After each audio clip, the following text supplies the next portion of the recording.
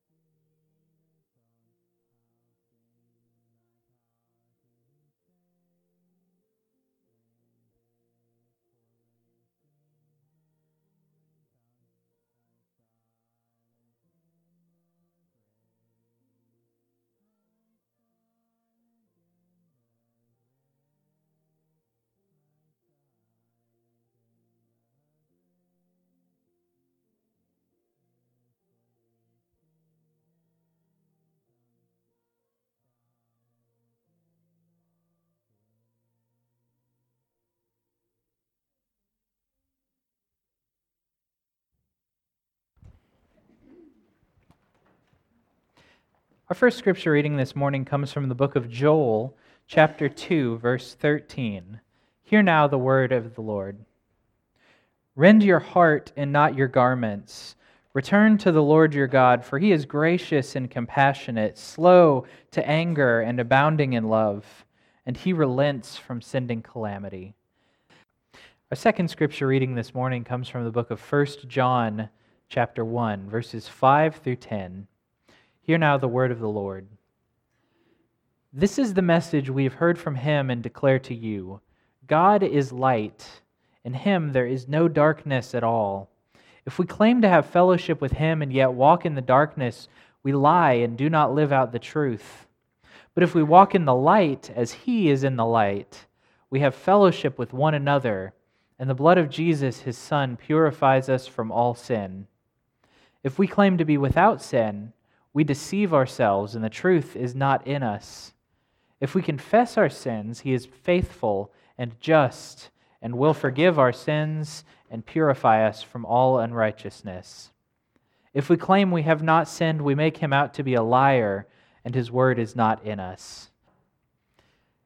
So when I was growing up, my family had a ranch in Texas. And on our ranch in Texas, we had a small man-made lake, which in Texan speak is called a tank, that held the water for our cattle. The water level rose with the rain and fell with the droughts, but it was always a place for us as a family and with our friends to gather, to fish, and enjoy the peace of an afternoon. Just past our tank, over a hill, there was a wooded area populated mostly by mesquite and oak trees. And though I was too scared to go far into it when I was a child, I did like to go just a little ways in, down a makeshift stone staircase I built with my dad to play in the shade. Now, I had no shortage of things to do when I was a kid. I had plenty of toys, and I spent a good amount of time, probably more than I should have, playing video games. But of all of the entertainment that I knew, of all the fun that I had, there was something special about that little shady grove that captured my imagination. And it was all centered around this big, fallen oak tree. The tree had been broken and felled by a major storm long ago, before I could remember. And it was too big for anybody to move, and we never got around to cutting it up and hauling it off, so it just kind of laid there. It laid there for years, and I climbed on it, and I dug in the dirt around it, and it proved to be one of those things that held a lot more significance for me than I ever would have expected. It was dead and fallen, yes, but it became so much more valuable to me because it was on the ground than it ever would have been standing. If it hadn't fallen, it would just have been another tree in the woods. As I think back now, though, I also remember the earthy smell of the damp leaves as they broke down around it, the strange appearance of the mushrooms that grew from it and under it, the buzz of the bugs and the chittering of creatures that made their homes in and around that tree. And it was all because that tree had fallen there in the woods.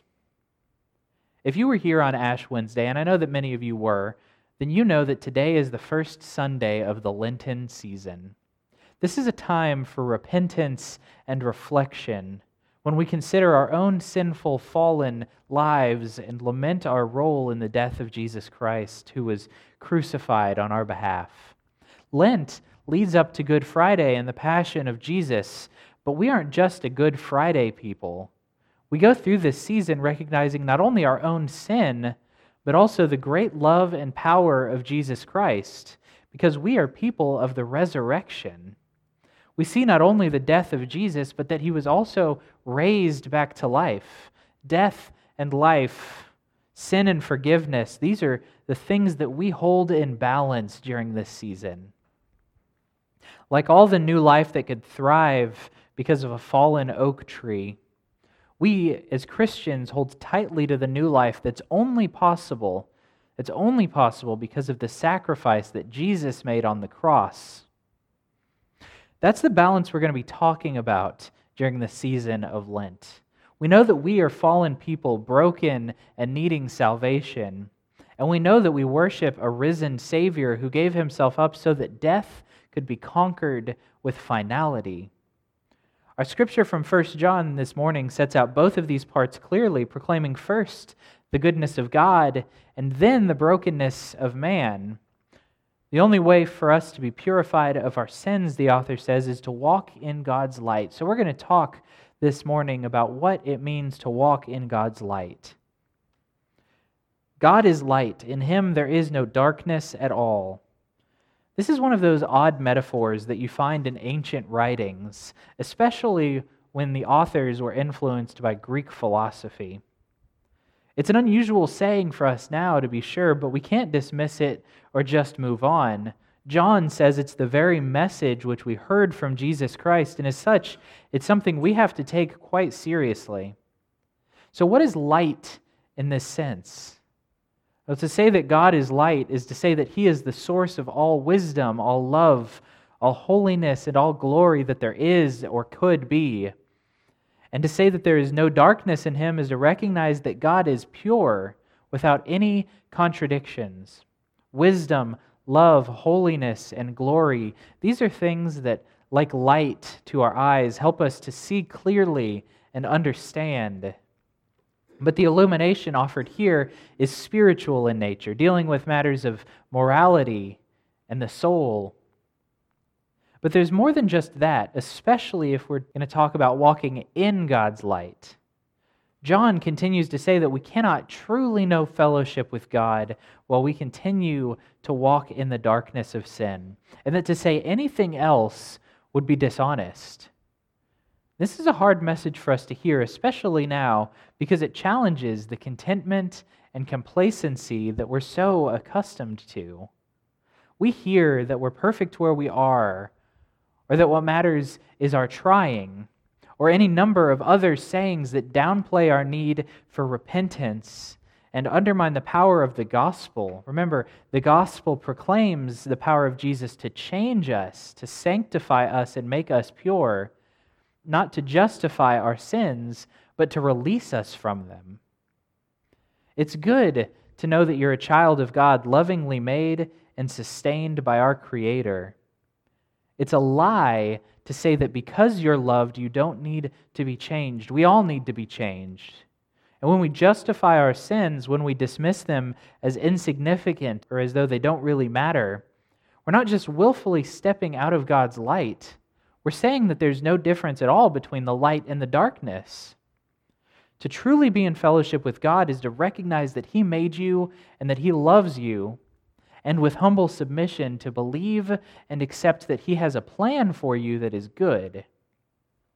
Only then, when we believe that he can drive out all that isn't holy and good, can we know true fellowship with him. Walking in the light doesn't only bring us closer to God either, but to each other as well.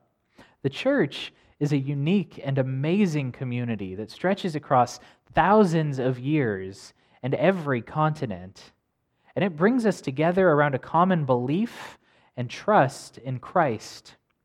The church, both local and universal, is built on our shared hope and on the idea that something big is happening right now, something that's changing us and changing our world. We're united by our faith, and we're united by our commitment to strive after God, to strive to walk in the light. That kind of commitment naturally yields a desire for community because it's hard work. It is hard to strive after God. To try and go it alone would be difficult, if not impossible, because holiness is meant to be social in nature.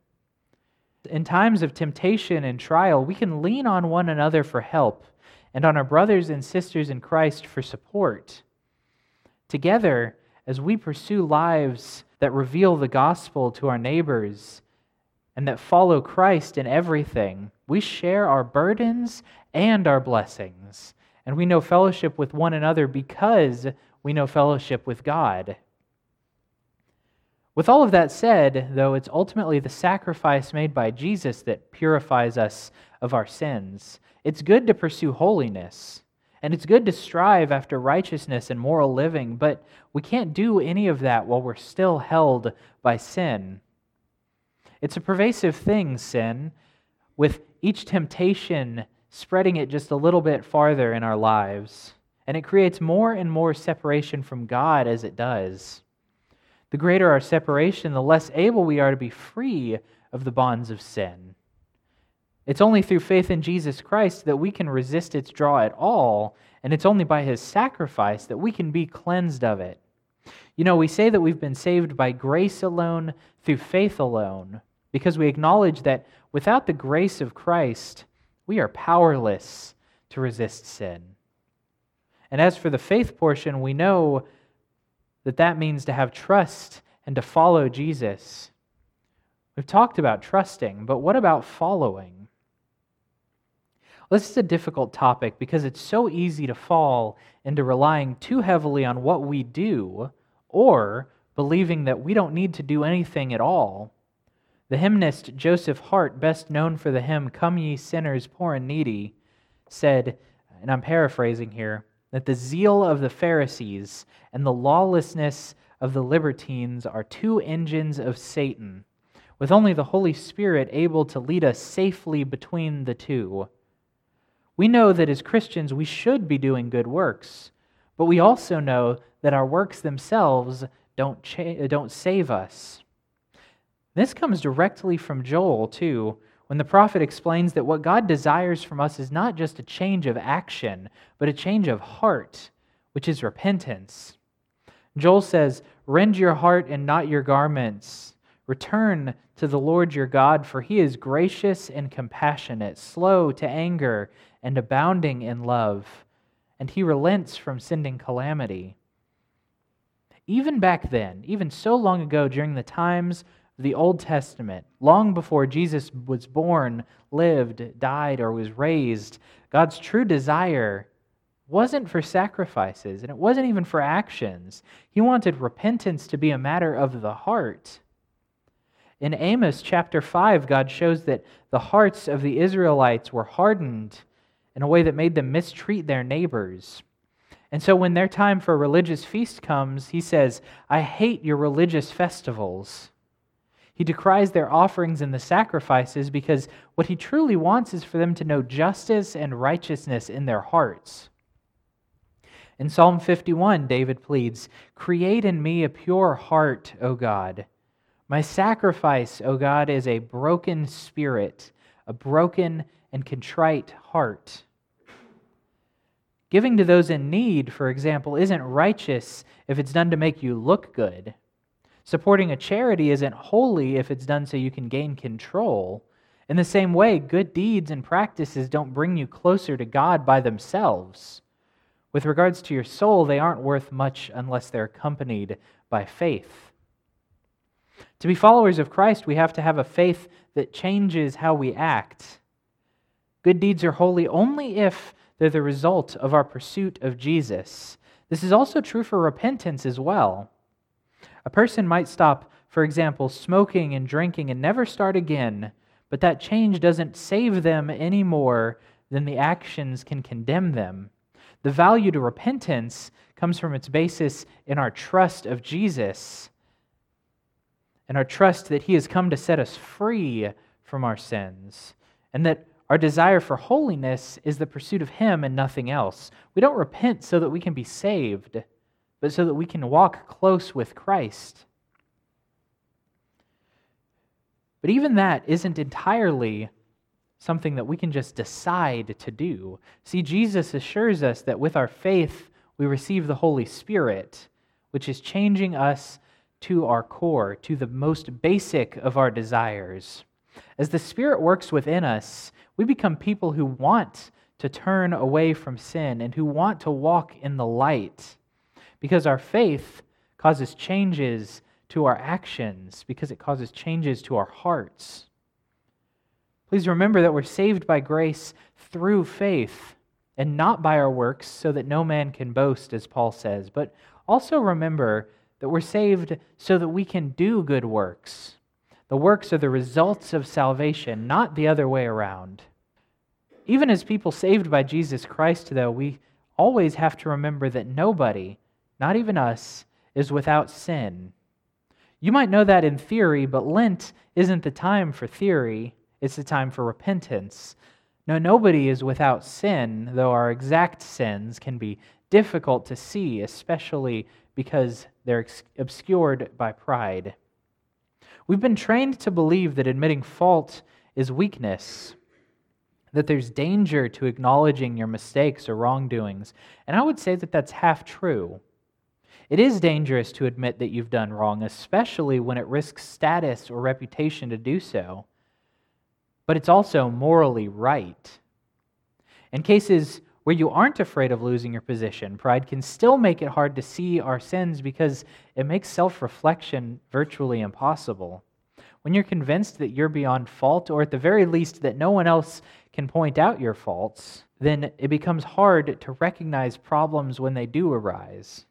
After all, you never have problems if you think like that. It must just be how it's supposed to be. It's just how we are. Well, this is also true with the last sentence of our scripture. If we claim we have not sinned, we make him, Jesus, out to be a liar, and his word is not in us. Repentance doesn't just mean turning away from your sins and pretending that they never happened. And to claim that we've never sinned betrays the gospel that says that everyone needs salvation. No, true repentance means fully acknowledging your past sins and actively going in a different direction. John also tells us that when we confess our sins, Jesus forgives us and washes us pure. When we try to turn from our sins without confessing them, we're just holding on to them and letting them fester and build.